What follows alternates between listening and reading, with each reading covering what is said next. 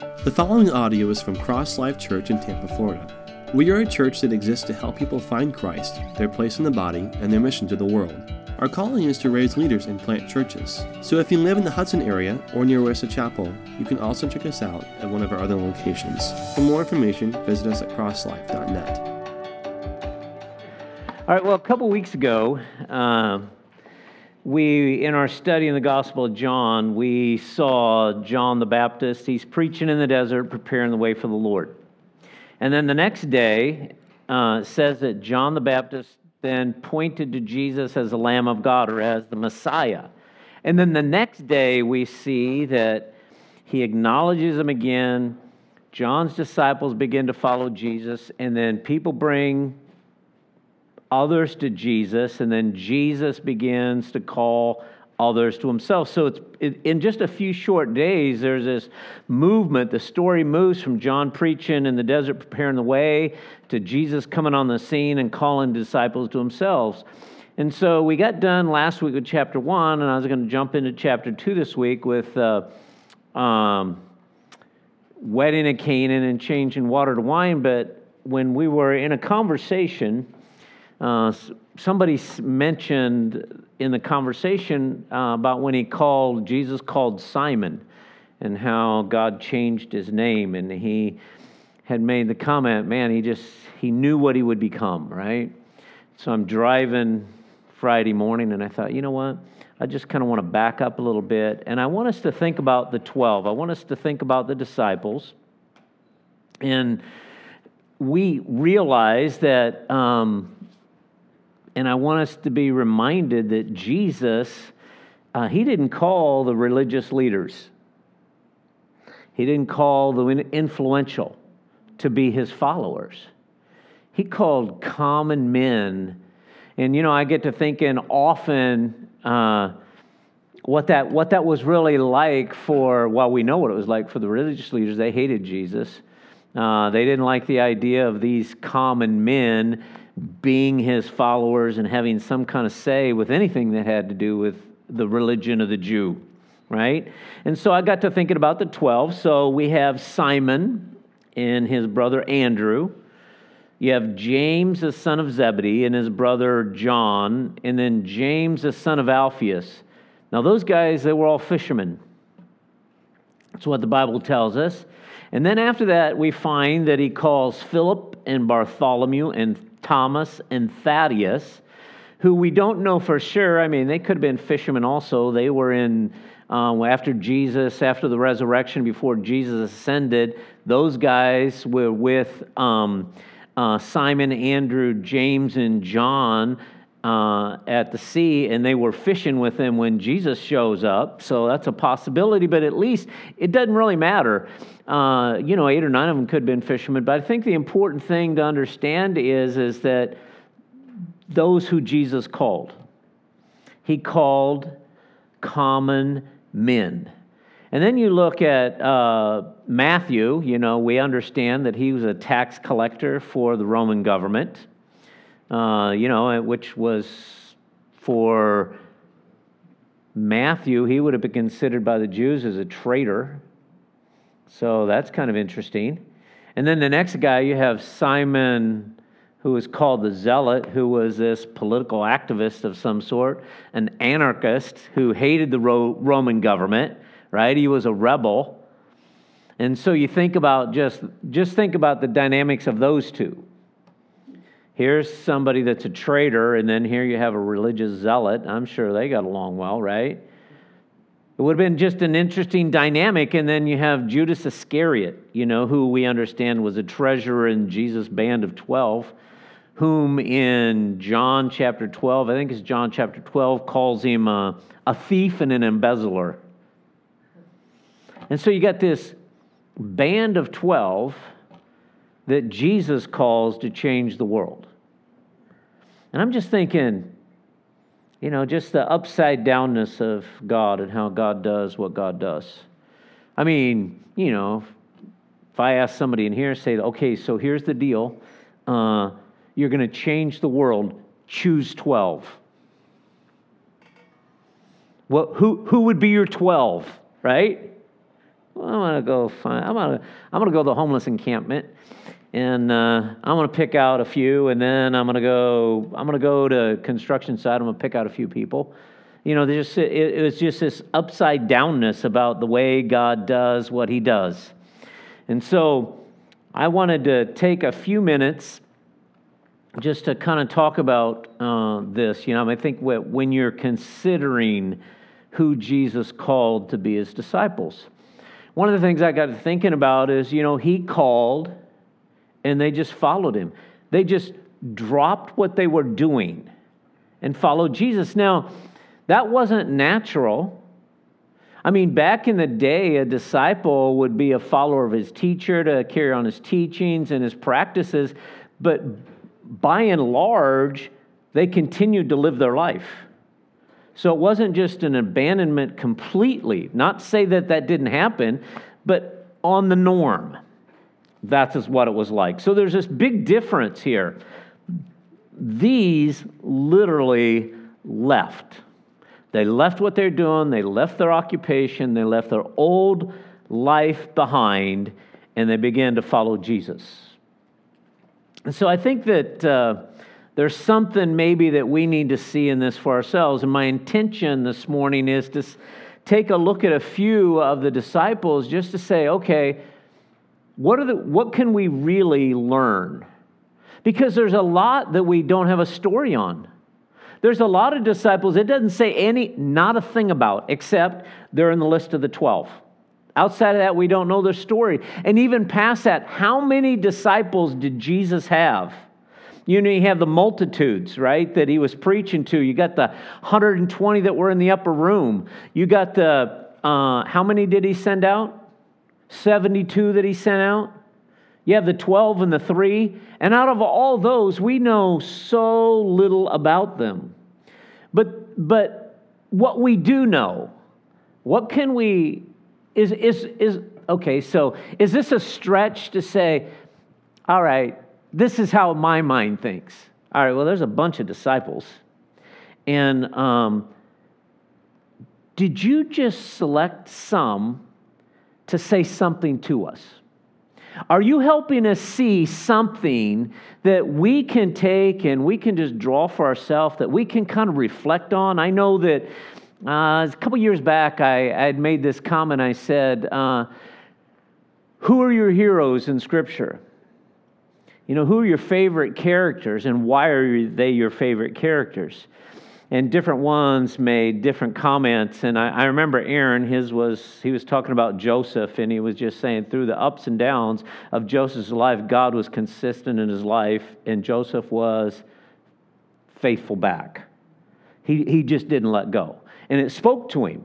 And so I'm thinking as we look through the 12 and those that we do know something about, Lord, what can we learn from them? And so I think something possibly that we could apply to ourselves in general concerning the 12 is that just as much as when Jesus called them and they left an old life to walk into a new life, maybe we should understand that as well. I mean, it's through Scripture, we walk away from an old life into a new life, but it's pictured. Do we walk away from our occupation? I don't know, maybe.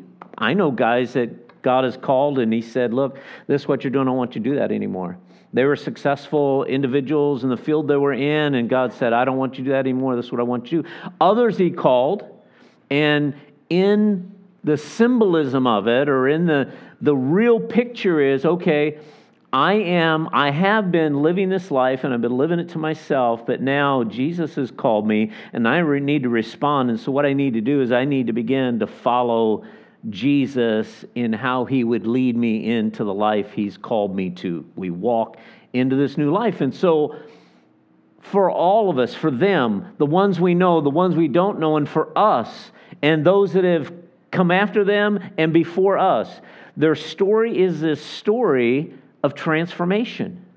And I think sometimes we don't really see our transformation so well. I think sometimes others see it in us better. Even in the longevity of our walk with Christ. You know, you can be saved a lot of years, and there's this progressive thing that God is doing in your life, and sometimes you're not around people for a while, and then you're around them, and they notice it better than you do. But there is this shift in our life. There is this transformation that takes place. So he said to them, follow me. They dropped what they were doing. They started following. And at that moment, think with me, at that moment, there was something supernatural about that moment. And we got to get this. See, God was in that. When Jesus, we don't know for sure how much everybody knew about Jesus. At the early stages, we know that they didn't know a lot. Some of them, he wasn't even identified until John pointed. But think about this. Here's Matthew, and he's sitting at the tax booth, and it says, and Jesus walked by. He didn't even go up to him. He's walking by, and he says, follow me. Matthew gets up and follows Jesus. See, that's not natural. That's supernatural. There's God in the middle of it. And in our own personal lives, I've said this so often over the years, we sometimes dismiss the supernatural phenomena about being born again and about living the Christian life because it's not natural. It's what? It's supernatural. So don't freak out about the word supernatural because God living in our life, the Spirit of God empowering our life, overseeing our life, ministering angels ministering, okay, that's not natural. Just go up to anybody that doesn't know anything about Jesus and you just start saying those things and they're gonna give you quick observation. Is there a bump on your head or your eyes twist? You can't be quite right because what you're saying makes no sense. So there is this, even in our life, there is this supernatural occurrence that takes place when you get the nudge of God on your life or the draw of God on your life to begin, as you're living one way, to begin to live another. I don't know about you, but that excites me. So, when Jesus called them, they just began to follow him. And did they know when they started to follow him that that's what they were going to do the rest of their life? I don't think so. Like a lot of people, they just went, this is the guy, and they followed him for a while, and then the others, he turned around and said, hey, if you're going to follow me, here's what you need to know. You need to deny yourself, pick up your cross, and follow me. That's what you need to do. Another time he talked about his blood and his body, the bread, and many decided not to follow. So at the initial response of them following, did they know what it was going to look like the rest of their life? No. But here's the thing. Here's something that we can get from this. As they began to follow him, they were drawn to continue to follow him. Does that resonate with your life? I mean, when I first came to Jesus, I had no idea what was ahead. But I know when I made that decision and the transformation that took place in my life that I had no understanding about, as I continued to draw to him, he continued to reveal himself to me. And this now, like you, this is my life. This will continue to be my life. This will always be my life, following Jesus, right? So now I got to thinking about the 12. Why 12? Well, there's one of the things out there is, God's chosen people, the Israelites, were divided into 12 tribes. And as Jesus calls out a new people for himself, he starts with 12 men who will form a new basis for a new Israel. And then we see, again, like I mentioned, the multitude of followers that Jesus had. There were a lot of them. So again, you go from the masses, you go from 120, you go to 72, you go to 12, you get to 3. Now, a lot of, as I'm processing all this, that so much is speculative, right? But I'm processing and I'm thinking, okay, you come down to Peter, James, and John, kind of this inner circle. Then I got to thinking, well, is that really accurate to say like inner circle? Would it be accurate to say favorites? Because Jesus so often said, hey, just so you know, no favorites. Nobody is above everybody else. Everybody's the same. So I get to thinking, well, why? And so, I'm processing that. I'm reading everything I can on the 12, right? One guy makes this observation, which I thought was kind of interesting, which I might agree with.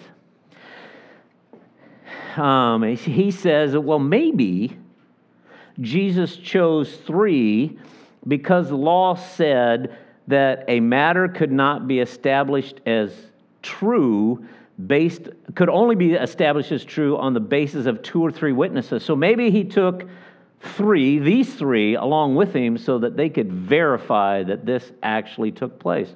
Well, that's plausible. Who knows?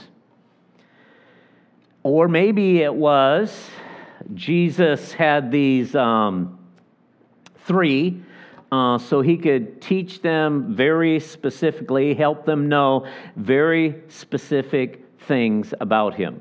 I thought, well, that's plausible, because we see that Jesus retreated with Peter, James, and John on several occasions where it was just the 3.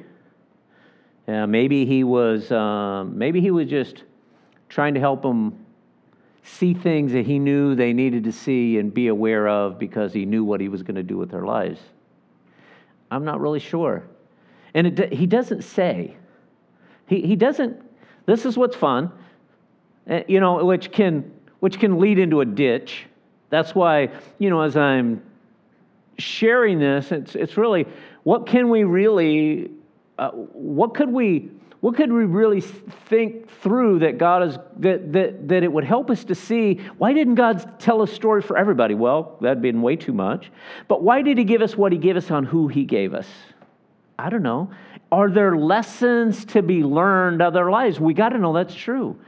Because the scriptures are there to teach us about who God is, to teach about his ways, to teach us about how he deals with humanity, to teach us big spiritual principled truths, to teach us lessons on life.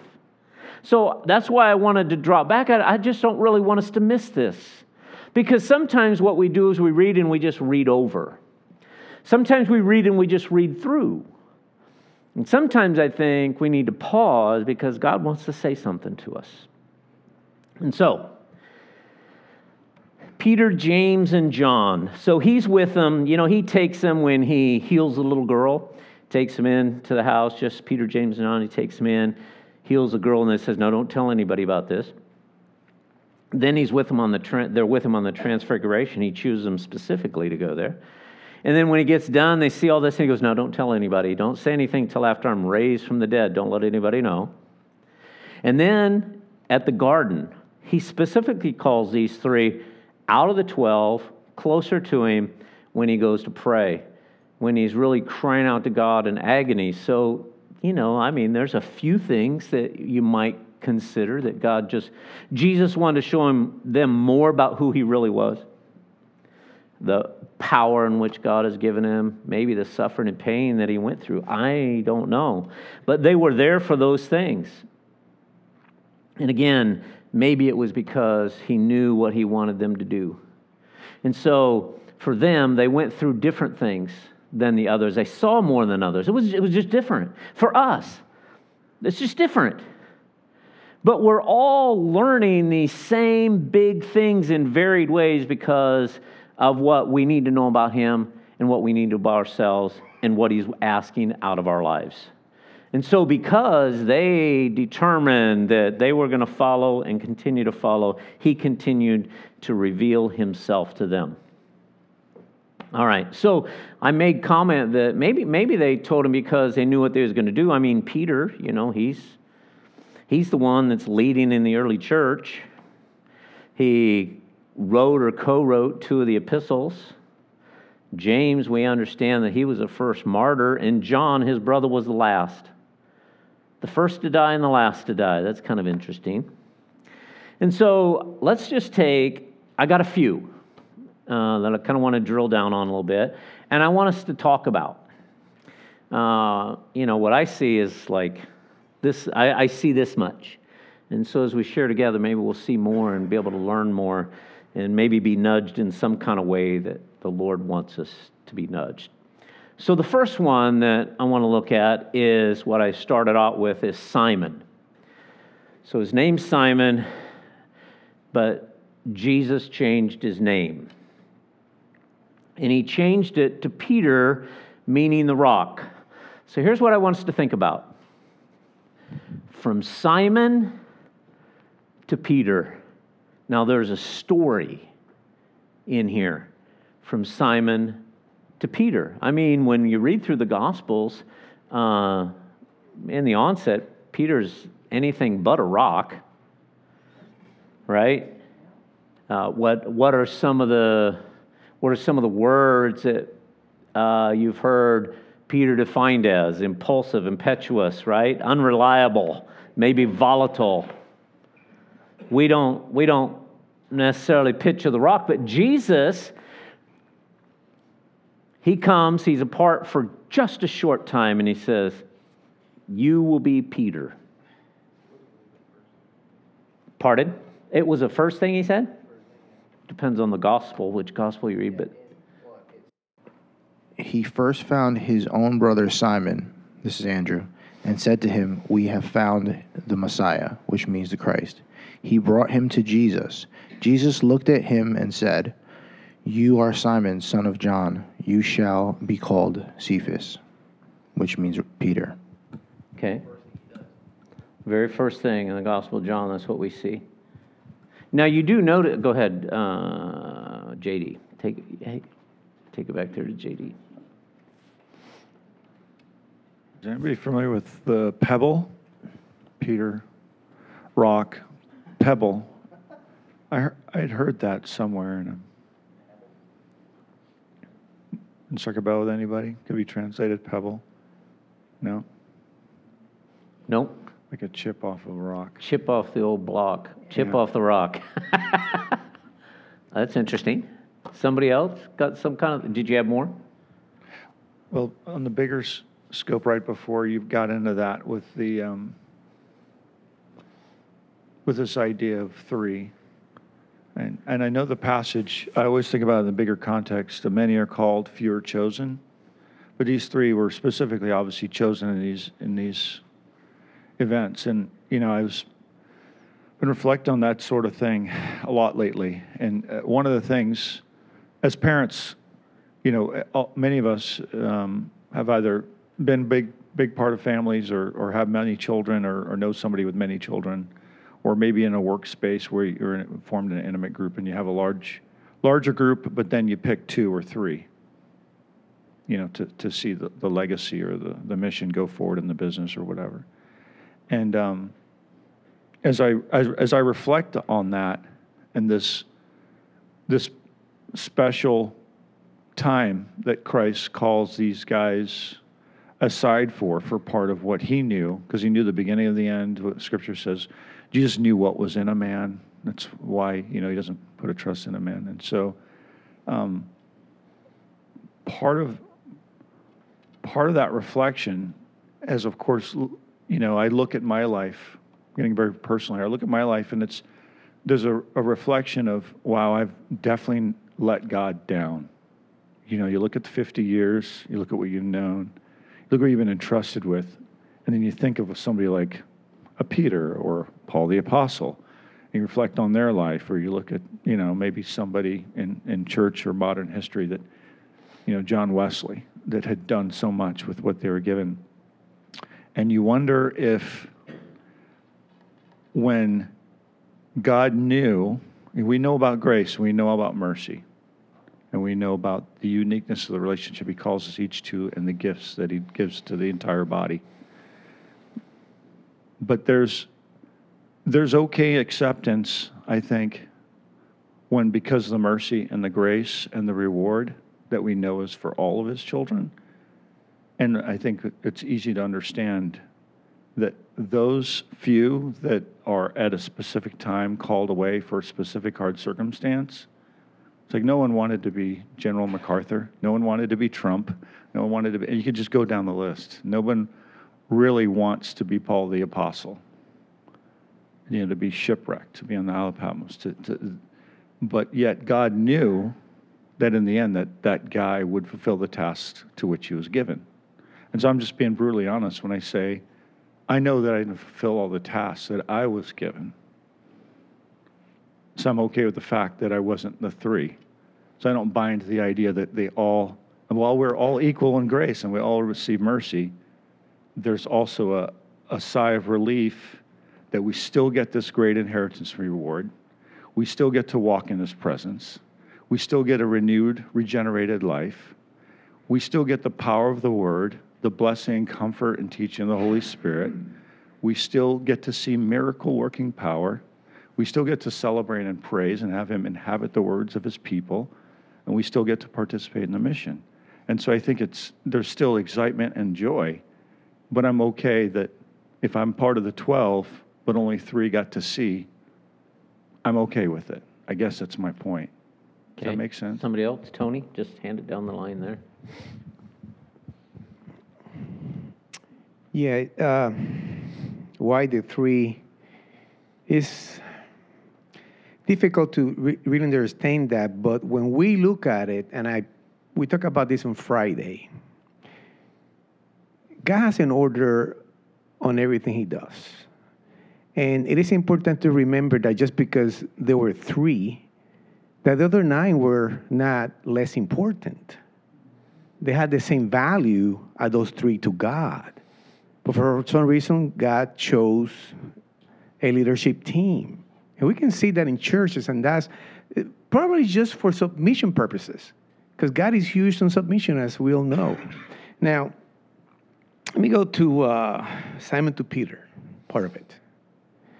Because, Simon dash Peter.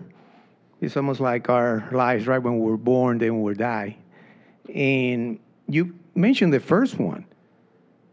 To me, we don't know exactly why. The Bible doesn't say exactly why were those names changed. But there's definitely, to me, it's about life transformation. And you happen to have mentioned that at the beginning. Transformation, it's life transformation. And also wrote here, to establish a new identity. Mm-hmm. Can I see what I write? Yeah. To establish a new identity on those people, a new mission. And that's exactly what is happening with Abraham and Jacob and Saul. They were established a new identity and a new mission in their lives. Now, we cannot know, the Bible doesn't really say, this is the reason why I changed their names. But we can, like we all can here say, hey, maybe this is one reason. And we all can say like 25 reasons, and maybe they're all good reasons. I'm not sure, right? But I really believe that when I look at the life transformation, because the Bible was definitely written because of life transformation. If somebody asked me, how would you define, what is the Bible for? Definitely life transformation.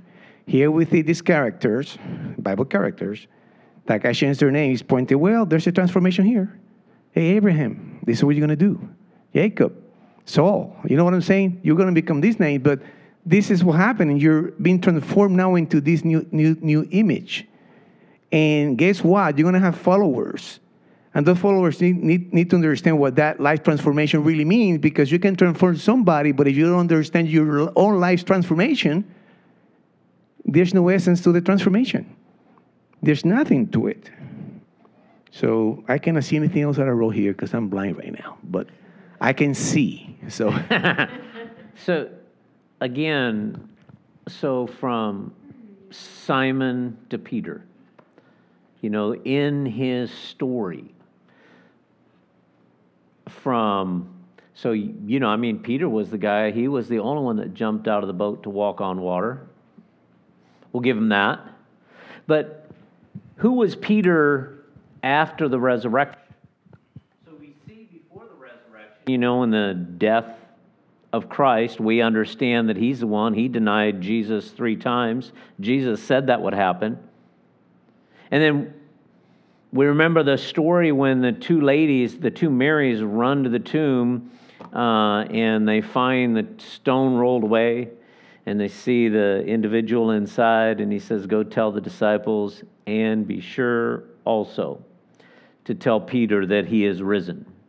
And then after that, what happened is Peter ended up being obedient. He did go ahead and he did go into Galilee, where he was told to go.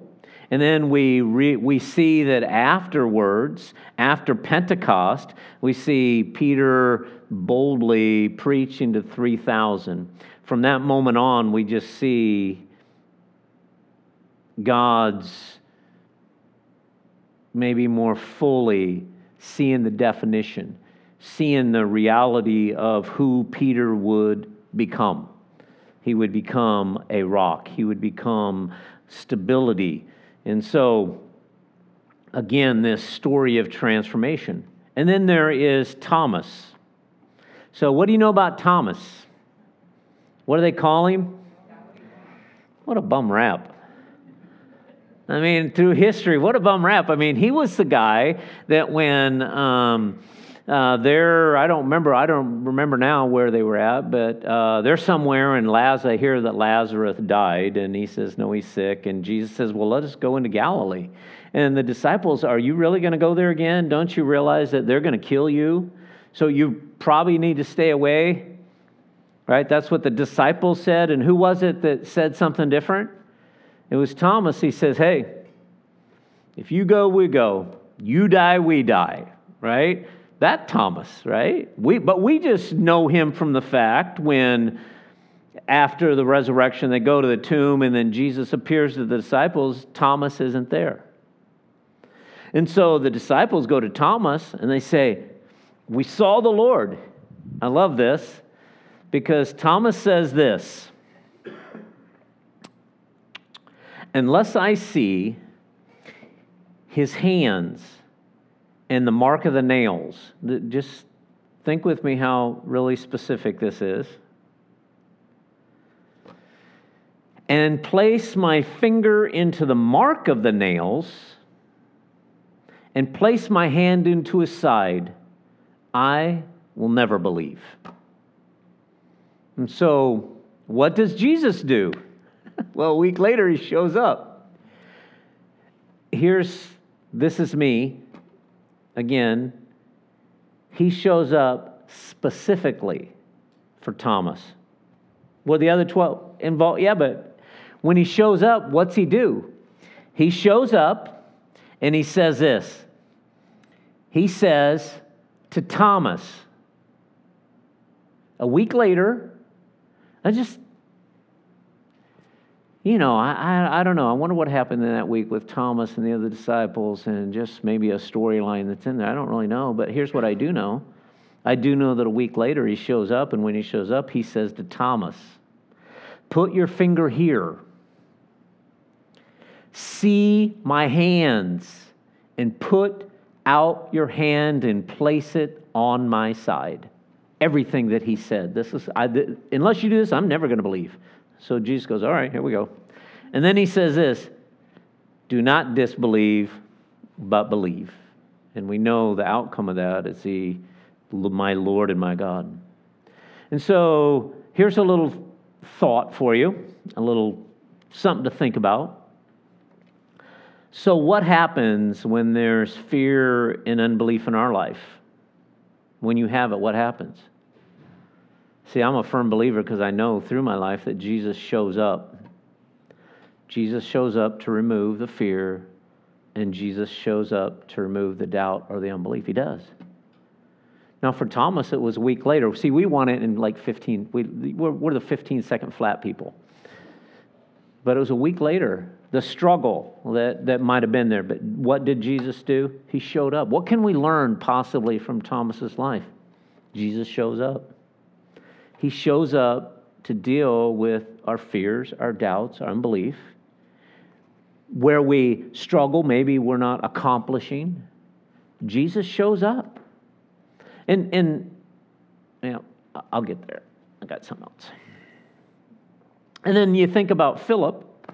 So when they leave from the desert, it says that Jesus and those that were with him leaves, he goes to Galilee and finds Philip. Now, I don't know. For me, I think it was really purposeful about where Jesus was and where Jesus went and who he went after. I just don't think that's random. So in my mind, Jesus leaves to find Philip. And so, not really a whole lot in that whole context. But for me, it affirmed to me, Jesus is the one that sought you out. Okay, so this might be a little thing for all of you, and you might go, Tracy, we get that. Hello. I mean, I did not pursue him. How often have I said, I didn't pursue him. He found me. He came to me. I know my life. I was seeking Jesus. I just didn't know it. I had no idea that was it. I was seeking to fill an emptiness in my life, but he sought me out. And then you have Nathaniel. Well, you know the story with Nathaniel. Was it Philip that brought Nathaniel, and he says, "Hey, we found the Messiah, Jesus of Nazareth." And he goes, "Well, can any good come out of Nazareth?" And he goes, "Well, I've just come see. You need to see this for yourself." And he goes and approaches. When he does, what does Jesus say? "Oh, you're a true Levite. You're a true righteous," whatever the words were. "You're a true righteous man." He goes, "How do you know me? I saw you when you're under the fig tree." And so for me, it's almost like I just understand that he knows me. Psalms 139, I was knitted together in my mother's womb, is what David said. He knew me altogether. Through the scriptures, we understand he knows the thoughts and intents of our heart. He knows us, everything about us. And he just spilled it right out to Nathaniel. So for me, Now just think that I don't know if you've ever thought about it this way, but here Nathaniel goes up to Jesus and he's going, "All right, how do you know me?" And then Jesus says that, and I just kind of think for myself, I'd be pondering afterwards, go, "I can't believe I just did all that." That really is the Son of God. And yet the Son of God gave this grace to me and said, "Hey, you've not seen anything yet. Yeah, I know you." And see, for every one of us in here, he knows us. He knows everything about. That's scary sometimes. But just like Peter, he knows us, but he knows his intentions for our life. Not just what we were, but what we will become. Any thoughts on any of that? Tony?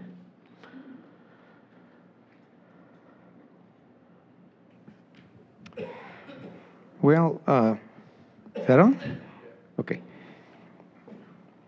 I think I mentioned this to you before, a few Sundays ago, but I wrote this. I said, Jesus was seeking for those who were seeking for a reason to believe. When we look at Thomas wanted to believe. The disciples, when Jesus first asked them, only really Peter said, "You're the Son of God." So they still had doubts, right? But we also have to understand the setting at that time. They're under the law. This is the things that get on notice, and that helps us understand that setting. They are looking at some miracles, yes they are, but they still have doubt. But they're looking for a reason to believe, and Jesus knew that. Like you just said, he knows that. He knows who wants to open their hearts to him. That's the deal, because he also knows who doesn't want to open the hearts to him. So, to me, that is important. Thomas was looking for a reason to believe, and he just gave it to him. Okay. Anyone else? Tom, you got anything?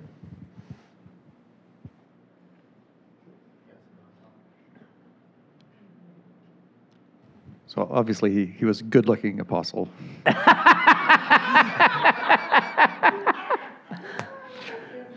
But I think that the importance of transformation in all of our lives is really important.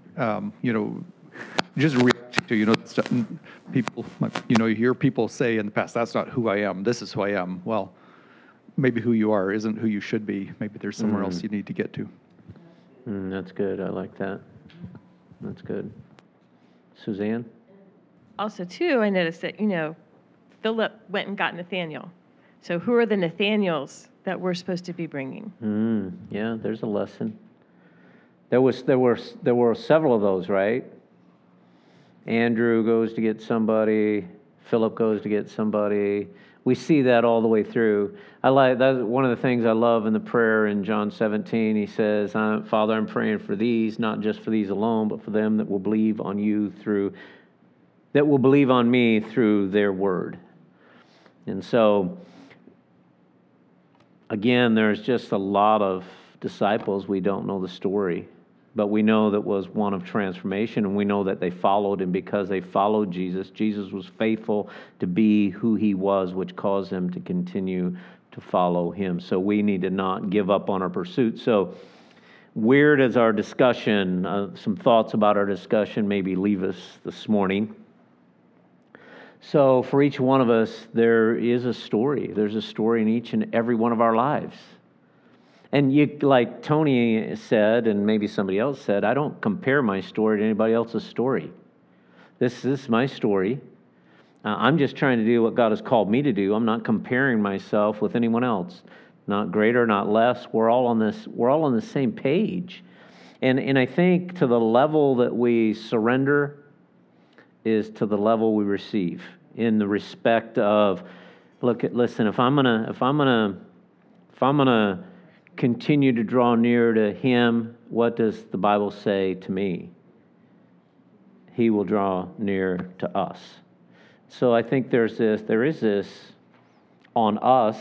There is that on us. I mean, I loved when Tom started communion last week. He goes talking about eternal life and where we were and eternal life, and he goes, "What if?"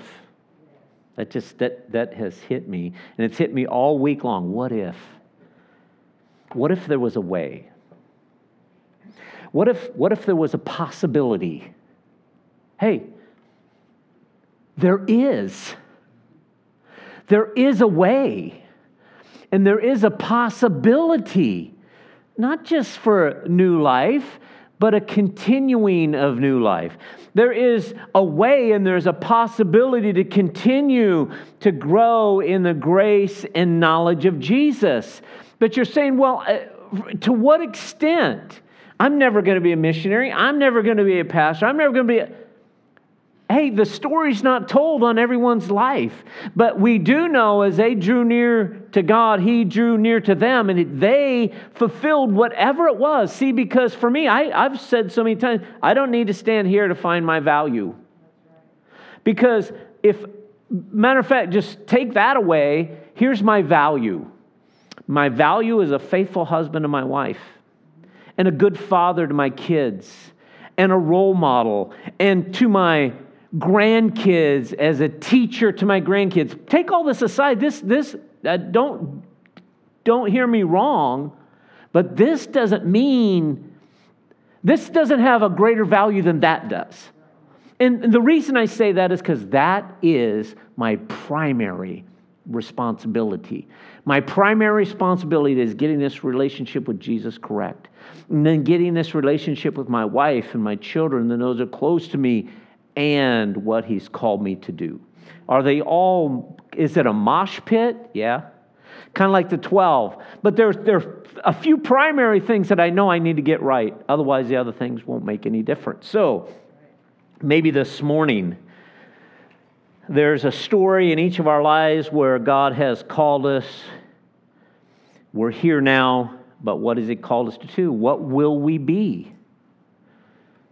As we draw near to him, he continues to really reveal who he is. When we have fears and doubts or failures, he's there and he shows up. We all know this for sure, because when it happens, the first person to show up is the Holy Spirit's just going, hey, and we kind of close our ears to that. And we go other directions, but then we end up coming back to that surrender place. Okay, I've tried everything I know how to do. Here you go, Lord, I'm going to surrender. We need to remember that he seeks us out.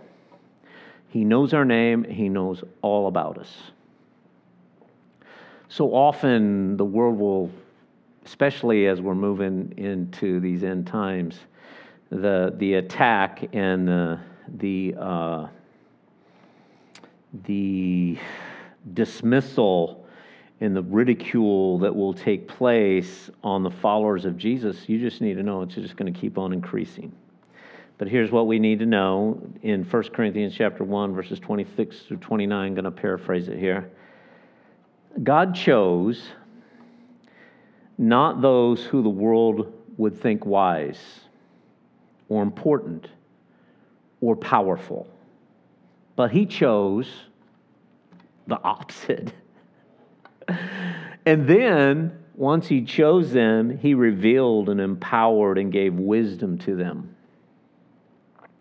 He chose this way to destroy what the world believes is important so that no one could boast by saying, look at me and see what I've done. Because this is a God thing. For you in your life, that's a God thing. And you know what? I'm not boastful about that. I'm not proud about that, but I'm telling you something right now. That is a solid stake in my life. That right there. This is a God thing. For you, it's a God thing in your life. Father, we thank you for your goodness, faithfulness. Just know that you're an amazing God. I pray that what you would do is you would just resonate some of these things in our heart and our life. Help us really not to miss. And the things that we get to learn here, and this morning what we get to learn here to share with others, what encouragement there is, what solidifying there is, what a sense of bringing us back into focus that this can be for us in our lives. So I thank you for it. Just really help us to be able to process this and use this as we go forward in Jesus' name.